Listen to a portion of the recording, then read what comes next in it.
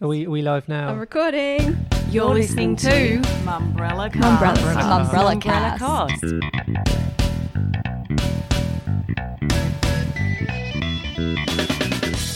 Welcome to this Mumbrella Cast special. I'm Tim Burrows. Ahead of his appearance at next month's Mumbrella 360 Reconnected, I'm talking to Sir Martin Sorrell. Sir Martin is possibly the world's best known ad man.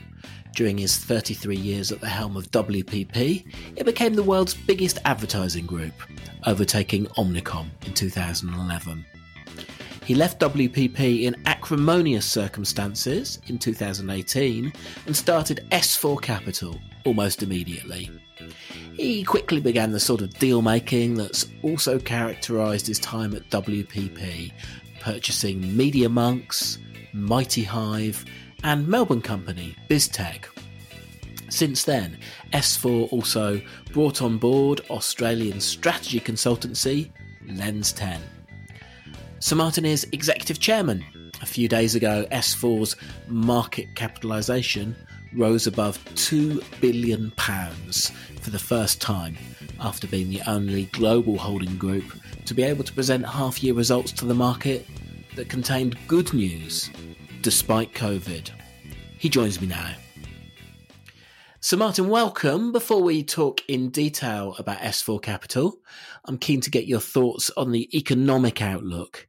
Now, something that characterised your time at WPP was that your market updates were always a fascinating read for those who wanted to understand what the global economy was doing. Now, you kept that up with S4. Last month, you suggested that the Nike swoosh-shaped recovery being predicted by many isn't the correct shape. It's actually a reverse square root, a sharp fall followed by a sharp recovery, but to a lower level, and then a plateau. How do you see that unfolding?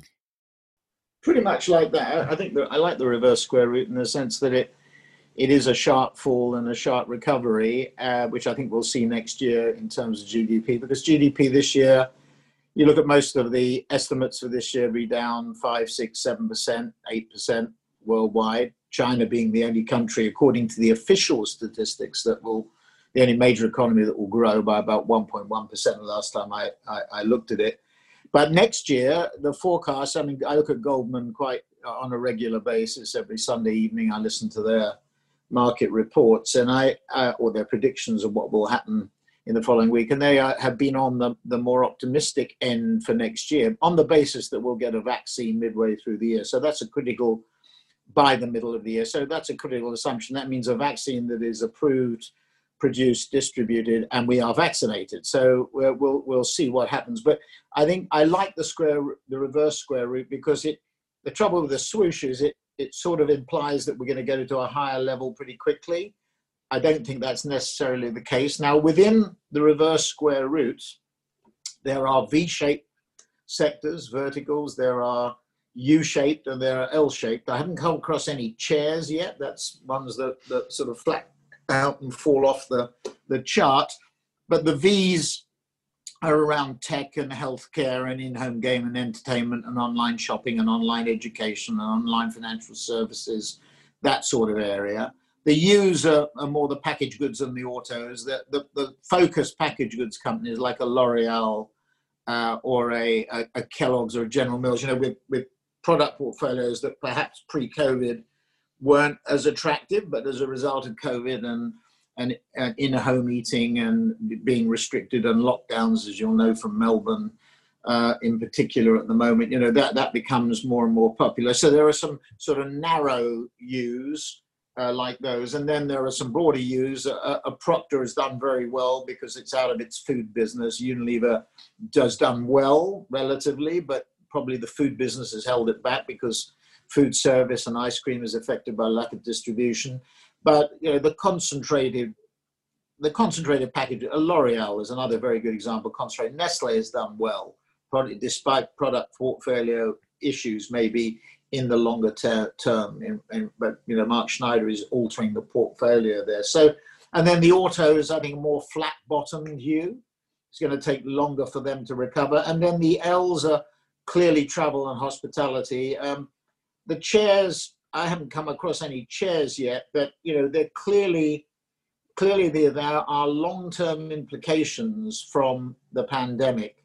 I think it's as accelerated trends that were there before. I mean, working from home, dispersed living, moving out of city centres, the transportation congestion issues, all those issues were there before. They've just been accelerated by COVID, and COVID basically has accelerated digital transformation at the consumer level, at the media level, as you know, Tim, from your own experiences with Mumbrella and live events converting to virtual events like we're doing here. And then last but not least, and most importantly, at the enterprise level. So companies that were frightened or hesitant to transform digitally because of the cost or the disruption. Q2 was so bad. The holding companies being a good example of it, the banks being another good example of it. It was so bad, you might as well just get on with it. The whole, you took a torpedo in the above the waterline, and you might as well get on with patching it up and getting on with sailing as quickly as you possibly can, if that's the right analogy. Now, you've previously often talked about the quadrennial effect, the Olympics, the US election on marketing spend. Now, do you think that pattern will reassert itself by 2024? Well, next year it will. I'm very bullish on next year. I mean, we've seen sequential growth, as you know, from our numbers in Q3 over Q2. April for us was the nadir, if that's the right way of putting it, with a plus 3% growth. And we're now back as of August to where, and July and August, to where we were in January and February. So, we've come out of it. In fact, we've got an important decision to make. We cut our compensation at the board level by 50%, effective April the 1st. And we said we would do it to the end of September. And we have to decide whether we're going to go back to where we were. I mean, we've actually taken the lid off promotions and raises internally. I mean, obviously, when we went through COVID, we put a clamp down, and now we've taken that off. So we've really come through COVID, the famous last words, but we're through it, and we're back to where we were on a very good platform. Now, as far as 2021 is concerned, I think that's sort of similar to what we saw in 2010. Obviously, the recession is very different. COVID affected everybody. It affected everybody, but differently. Those with more resources and wealthier were less effective within nations and between nations. So in India and Brazil, for example, between nations was more badly affected, and probably long term will be more badly affected. But essentially, we're I think 2021 mirrors 2010. You remember the great financial crisis. Congress took a long time to pass the TARPs, as they were called. It didn't go through to March of 2009. But then we saw a very significant impact in 2010. And 2010 is surprised on the upside. So I think that's what's going to happen with 2021, on the assumption that the vaccine comes in, whether it's AstraZeneca, whether it's GSK, whether it's Moderna, whether it's Pfizer. It looks like Pfizer is the front runner at the moment. But when that comes in, the Chinese already have a vaccine, which they've tested, I understand, on the army and elsewhere. And I hear that some Middle Eastern countries may have sort of access to it fairly quickly. So the Russians have a vaccine, supposedly. So we'll see. We'll see what happens on that front. But 2021, snapback. And to your point about the quadrennial, we've got a funny quadrennial in 2021. We've got the postponed Tokyo Olympics. We've got the European Cup. So we have two events. We don't have congressional midterms. We don't have a presidential election. We have congressional midterms, would you believe, in 2022. And there might be some spending in advance of that. We'll have to see what happens in the US presidential election. But essentially, I think there will be a bit of a boost. And I think the question that you asked is a really interesting one, because, I was thinking back to my day, it's the 50th anniversary of Saatchi's, the founding of the original Saatchi's, where, I was from 77 to 85. And, I was thinking back to those days. And in those days, Morris, Ivan Fallon's book, yes, Morris and Charles and Tim Bell and Jeremy Sinclair and Bill Muirhead, we used to watch, advertising spend used to be correlated to GDP growth. Now that correlation is broken. And in the quadrennial years, the maxi quadrennials, which were Summer Olympics years, and the mini quadrennials, which were the Winter Olympics years, basically, the 4-year cycle. We said that ad spend was accelerated by about 1%, by about 100 basis points by those events. But advertising rose with GDP growth. So if GDP went up by 5%, in those days we had inflation, ad spend went up by 5% and more. It was about 1.5%. So it would go up by about 7.5% in the days when ad spending was developing. You see a similar correlation, I think now, between digital ad spend and GDP growth. It's not with traditional, and traditional, it's tough. It's really very difficult. Ad spend, every media owner that I've spoken to in the last 6 to 7 months, traditional media owner, has really got trouble. You talk to newspaper and magazine owners, it is really dreadful. And this follows a couple of years in the UK, for example, when I was at WPP, when newspaper and magazine advertising spend in the old sense, felling trees, distributing newsprint, was down by 25% in each of 2 years. So it fell by about 50% in 2 years. We've now got a further leg down. This is probably the area where we've seen the closest to a chair shape in terms of what's happening in terms of traditional media spend. But on digital, that is growing at GDP rates or more. So if GDP next year is going to be up by 5 or 6 or 7%, and in the US around that level too, because of the sequential drop that we saw in Q2 of this year and the impact on the annual rate for this year, that is huge. So I think next year, so the macro trends for S4 in the digital sweet spot by luck or judgment are great. And the micro on the back of BMW, on the back of growth that looks like our top line growth, according to analysts this year, will be somewhere between 15 and 20%. So in a COVID year, that's very strong. That's like for like. Reported will be obviously much higher. So net, long explanation, but net, I feel quite bullish about next year. And I totally accept your point about the strength of being digitally focused rather than traditional media focused.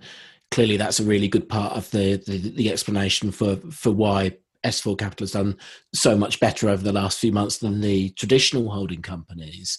I suppose if I have one, reservation's too strong a word, but question, when I look through S4 through the lens of a marketer, potential clients, I wonder, are you in the position to help solve all of their problems, or have they also got to talk to people outside of your world? Because, of course, they exist in a traditional media world as well. Well, we've chosen to focus on growth. I think the traditional holding company model is a busted model, and it's past its sell-by date. McKinsey says the average company lasts for about 17 years in the FTSE 100 or the S&P 500, and WPP's been there for 35 years or so. So it's probably had 2 lives in that sense. But it needs to, that model needs to be broken up. It's not going to survive. It is just not going to survive. It's not right. And we've chose the model that S4 is built around is around growth. It's not that margin is unimportant. It is that in these growth models, top line growth, what retailers call same store growth, not adding new stores, but the existing store base, that grows. And that's the growth rate that drives total shareholder return, particularly in a tech world. And 54% of our revenues, which are around $400 million, come from tech companies. And there's another 6% that comes from healthcare companies, basically, and a bit from telcos. So almost 2/3 of our business comes from the more V-shaped sectors. Go back to the reverse square root analysis. So, in a way, you're right, what you say, and either criticism or whatever, but we've chosen the growth model. WPP model and Saatchi's model is a backward-looking model because what it is a market share model. In other words, you have different brands, they cannibalize one another, but you accept that because you build market share. So it's a bit like, I liken it to P&G or Unilever detergents. You launch another detergent, there's cannibalization at the edges, but you accept that because at the end of the day, you build market share. So the logic of this model is very different. The other point is marketeers want to take back control. What happened after 2008, particularly in the teeth of the zero-based budgeting fad, which wasn't a new fad. I mean, when I was at business school in the late 1960s, there were zero-based budgeting models. Hal Janine ran IT&T, one of the big conglomerates. Jimmy Ling ran Tenneco Vought in the same way, with a laser-like focus on costs. Janine used to sit in a bunker underground 24 hours a day. You didn't know, nobody knew whether it was day or night, literally just going through the numbers. And that's the way he ran the business. And it worked for a bit, but then they deconsolidated the conglomerates. That's what I think is going to happen to the holding companies. They will be deconsolidated. I mean, they've already started to deconsolidate and slim down for whatever reason. Our model is growth-based. But after 2008, with that focus on costs, marketeers outsourced far too much of their capabilities and control. And marketeers now are taking back control. So this is sort of like Brexit. This is like the voter trying to take back control from the EU, from Brussels. Marketeers surrendered too much control. And in addition, in a digital world which is 24/7, always on, when, as you know, consumers are changing all the time, COVID driven, however they're driven. Their tastes and their preferences are shifting in terms of purchasing habits, media, etc. The way they conduct their lives, they buy stuff online, they buy it, go from bricks to clicks and everything like that. So the change demands more control because things are shifting all the time. So creating a 30-second or 60-second TV commercial over a period of 3 months doesn't work anymore. It doesn't mean that big ideas are not important. It means the way they're developed and distributed and applied is totally different. And that's what the holding companies, they've got a sort of an albatross around their neck, which is the old stuff, and by the way, injecting VML into Y&R or Wunderman into JWT doesn't work, particularly if you humiliate the people in JWT and Y&R.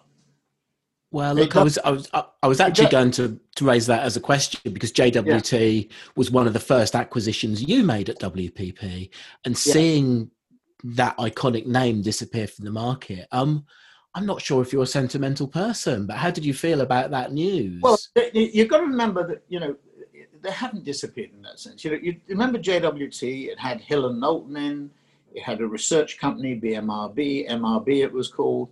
You've got to remember that what effectively happened, and this happened with Omnicom and IPG and others, those groups, JWT, Ogilvy, Y&R Gray were mini WPPs. And what we did was we broke those companies apart. Group M, Mindshare, was the media departments of JWT and Ogilvy. And, Wunderman was part of Y&R. All these parts, these were parts, and what we did was disassemble. So when you say JWT disappears, or when it didn't really disappear because the research business went into Kantar, and that's now part of Bain Capital. As I said, it had Hill and Knowlton became part of the public relations and public affairs businesses. So they were disassembled. The media business, the media departments, Shelley Lazarus and Chris Jones was running JWT at the time, realized finally that if they didn't have a specialized media department, which ultimately ended up being run by Owen Gottlieb, they would lose all their media business. I remember we sat in the UK and we were horrified as JWT in the UK was losing media business hand over fist to the independents, the Gros brothers in France with Aegis, Chris Ingram at CIA, Western International, Dennis Holt, Michael Casson, would you believe, right? They were creating these media independents, so we disassembled it. So it's wrong to think about JWT disappearing. I'm referring to the traditional agency inside JWT. And, picking one, you can make VML look better and why not? I mean, what happened at WPP, which nobody has commented on, is that a significant amount of the Ford account was shifted out of GTB into VML. It was something like, I think in 2018, something like $30 or $45 million. No analyst has ever raised this. But it was shifted. And then GTB, which was the Ford agency, which was the biggest account, probably still is, inside WPP, was shuffled into this sort of anonymous group, which is called specialist agencies inside it. I mean, the whole thing has been, there's no definition. You have this 75% of WPP, which is in the agencies, which is the advertising agencies, VML now, and Wunderman, and the media agencies. There's no definition to it. It's almost become a black box like Omnicom, in terms you can't figure out what the hell is going on between the advertising agencies, the digital agencies, and the media agencies. But no analyst as yet has raised that point. I mean, they ponder it, but they haven't raised it. And a question I find myself asking, and I know you make the case that perhaps it's time for WPP to be broken up. I find myself thinking there's a sort of alternative timeline where you're still the boss of WPP. And in that timeline, I'm sure you wouldn't be arguing to break it up. So what moves would you have made over the last couple of years to keep it relevant? Well, I think it's to be fair, it's extremely difficult. I mean, we wrestled with it.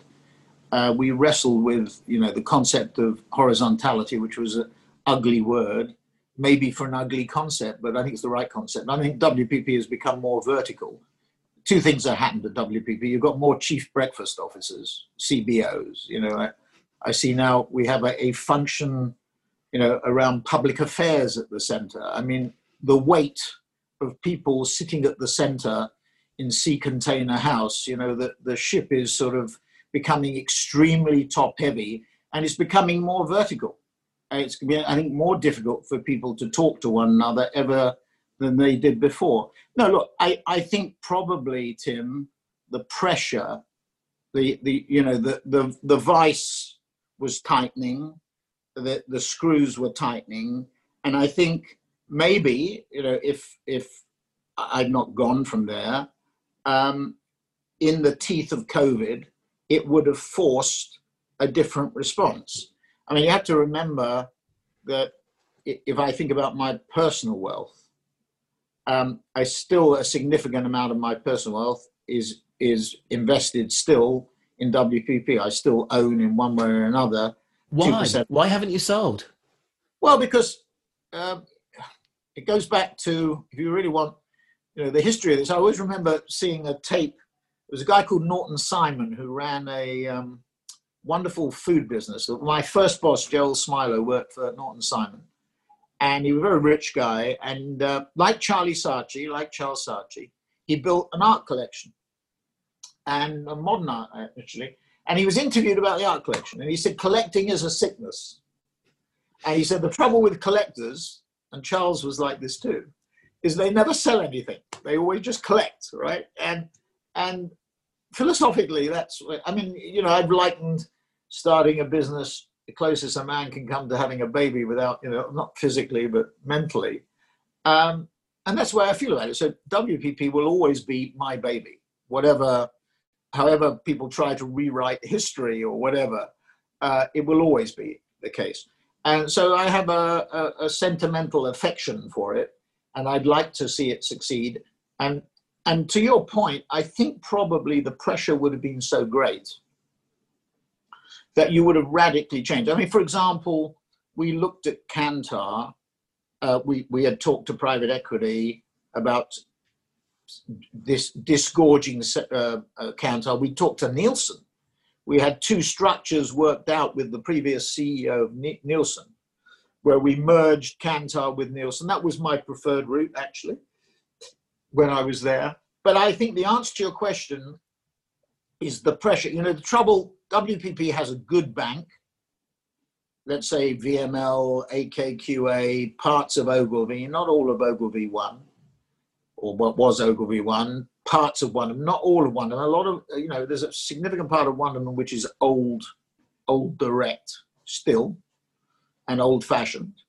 But you take those parts, those are the good parts. Essence, Xaxis maybe, Group M, some of the PR units, Donna Imperato is a sort of very sparky. She now runs, it's a mixture of Burson and Cohn & Wolfe, but you've got some very good parts to it. In Kantar, you had Kantar, World Panel. There's a good bank and there's a bad bank, and really splitting the bad bank off. And coming back to your point about JWT and Y&R, and indeed Ogilvy. Ogilvy was a $2 billion business. I'm told it's much smaller now. I'm told it's about $1.4 billion. So it shrunk significantly. But that's a very good brand. Means not just traditional, but modern. And I think separately, if John Seifert, who is the displaced head of Ogilvy, was running Ogilvy separately, it would be far better. I think, I'm not joking about the CBOs, the chief breakfast officers, right? The crushing weight of these people shuffling email. They don't shuffle paper anymore. They shuffle emails to one another. It's horrendous. Talk to the people inside the company and ask them what they think. It's really negative. And, having all these people rushing around doing staff jobs, when the job, coming back to your question, is about, how do you work with clients in an effective way in a COVID world? You have to focus on the clients and what they're thinking about now, and the focus obviously on the consumer and what they're thinking about. And this is like, this is management building empires at the center. It doesn't work. Well, I'm glad you mentioned Ogilvy. If there's one thing above everything else that I'm jealous of you for, it's that you knew David Ogilvy. Now, I'd argue that Ogilvy on Advertising is still the best book ever written about advertising. Right. So I wonder how you'd sum up his legacy. Well, David was very far-sighted. And people forget, apart from being an Arga cooker salesman, he was, he was trained at Gallup. And in fact, when I did a podcast with Bob Pittman at iHeartRadio, and he asked me about, because Bob was an underbidder for JWT. It's very funny, in 1987, and we went through the Ogilvy story, the odious little jerk, odious little shit story, and his first public apology. And when I met David, I'd read not just Ogilvy on Advertising, I'd read all of his books, and I could recite chunks of it. I think that's what won him over. I mean, Vanity and, like everybody, vain. But he was. I read. But when you read his book, it's really interesting. Ogilvy Direct, or Ogilvy One, it was called Ogilvy Direct originally, and then became Ogilvy One. Now Ogilvy. The direct part of the business. What David saw was the growth of one-to-one communication, and it was in a different form. It wasn't the web, but he looked at it and he understood the importance of it. So David really understood what was happening, and in a way, nothing is new in our business. If the holding companies were to be broken up, which I think you and I agree that they should be, we'd be back to the future. We will be back to where we were in the 70s and the 80s. When I was at Saatchi's, it was Compton Advertising Incorporated, which was a company that serviced mainly Procter & Gamble and J&J and other clients, but it was broken back. So in a way, we've gone back to that. And the best, coming back to your question about our positioning, I'm much happier being in the growth market. I think the people at S4 are more than averagely intelligent, but let's assume they're averagely intelligent. We will do far better if we push on an open door. We will do far better if we're operating in a market like this year. Digital is flat, maybe up a bit. We're growing, according to the analysts, 15 to 20% this year.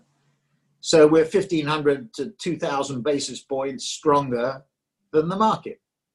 The ad holding companies probably this year will do -10 on average.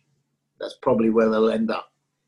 So we'll be plus 50. We're much smaller, but plus 50. So call it 17.5%. They'll be mine.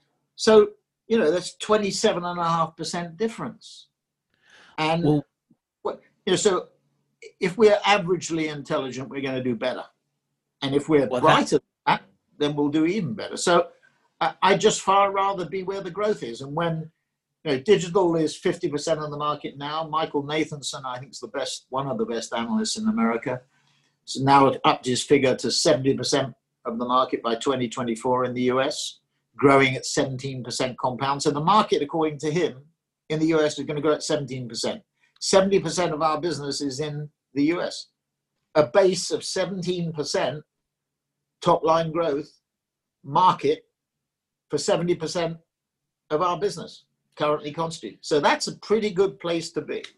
Well, look, that I think brings me to my and quite neatly to my final question, which is you previously said that you might do 2 5-year cycles at the top of S4. Now you're halfway through that first one. So I'm wondering, do you think your market capitalization will have overtaken WPP by the time you get to the end of that second cycle? I don't believe in four. People asked me when we started, when I was at Saatchi's, I was working for the brothers. Which was a super time, one of the best times I've ever had. Saatchi's is a shadow of itself. I mean, I laughed a little bit when I saw that the way that they were celebrating. Well, didn't laugh actually. It was sad actually, the way that they were trying to celebrate the 50th anniversary. I think it was somewhat demeaning for the old Saatchi brand. But people asked the brothers what we were going to do, or me as finance director, and always hesitated. WPP the same. Look, we have an ambition at S4, which is to build the new age, new era advertising and marketing services model. We compete more with Accenture, I think, than we do with the holding companies, but we'll see how that develops over time. So that's one. And the subsidiary objective is to knock off the old. There is an agenda here. There is a point to prove. It's not just for me, it's for all the people within S4, whether it be Victor and Wes at Media Monks, or Pete and Chris at Mighty Hive, or Scott and Michelle, who came from WPP with me, or Peter Radovich, who's the ex-CFO of Media Monks, who's now the CFO of S4 as a whole. We have a point to prove. And then the other entrepreneurs inside the business, whether they come from Firewood, the Zambranos, whether they come from Circus, Bruno, all these people really have approached the business in a very different way, Tim, and they want to see this way. They believe this way is the way of the future, and they want to see it successful. So the objective is not, our market cap, which is roughly a third of WPP's market cap now after a couple of years. It's not.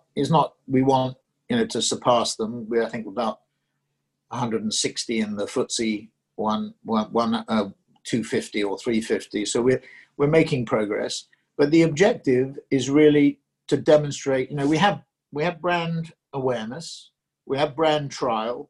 We're now getting conversion at scale. We have 3 Whopper clients, as we call them. We have a 20 squared objective. We want 20 Whoppers, which are $20 million of revenue each. We have 3. Google, a well-known tech company, which we are NDA'd on. And then thirdly, BMW. We think we'll have a 4th by the end of the year. And we think we'll have a 5th, but through what we call land and expand. That's through growth by winning projects. So we think we'll go into next year with 4 or 5, of whom 2 to 3 will be tech. So tech is really the heartland of our business, and understanding the tech companies, hardware companies, software companies, the platforms, that's the critical. We're not a technology company. We understand the implications of the shifts in technology. That's what we're about. So that's what we're trying to do. It's not a question. I'm not going to set, I heard David Jones say, well, we'll go from 1 billion to 5 billion. I don't think that serves any purpose. If we're successful, it's like Maurice Saatchi always used to say, if you're good, you'll be the biggest. And if you're good, we'll do well. If I we're said bad, last question, right. but perhaps in the 2 minutes we have remaining, if someone's listening who is an agency founder in Australia and is interested in doing business with you, how do they get to you? How do they reach you?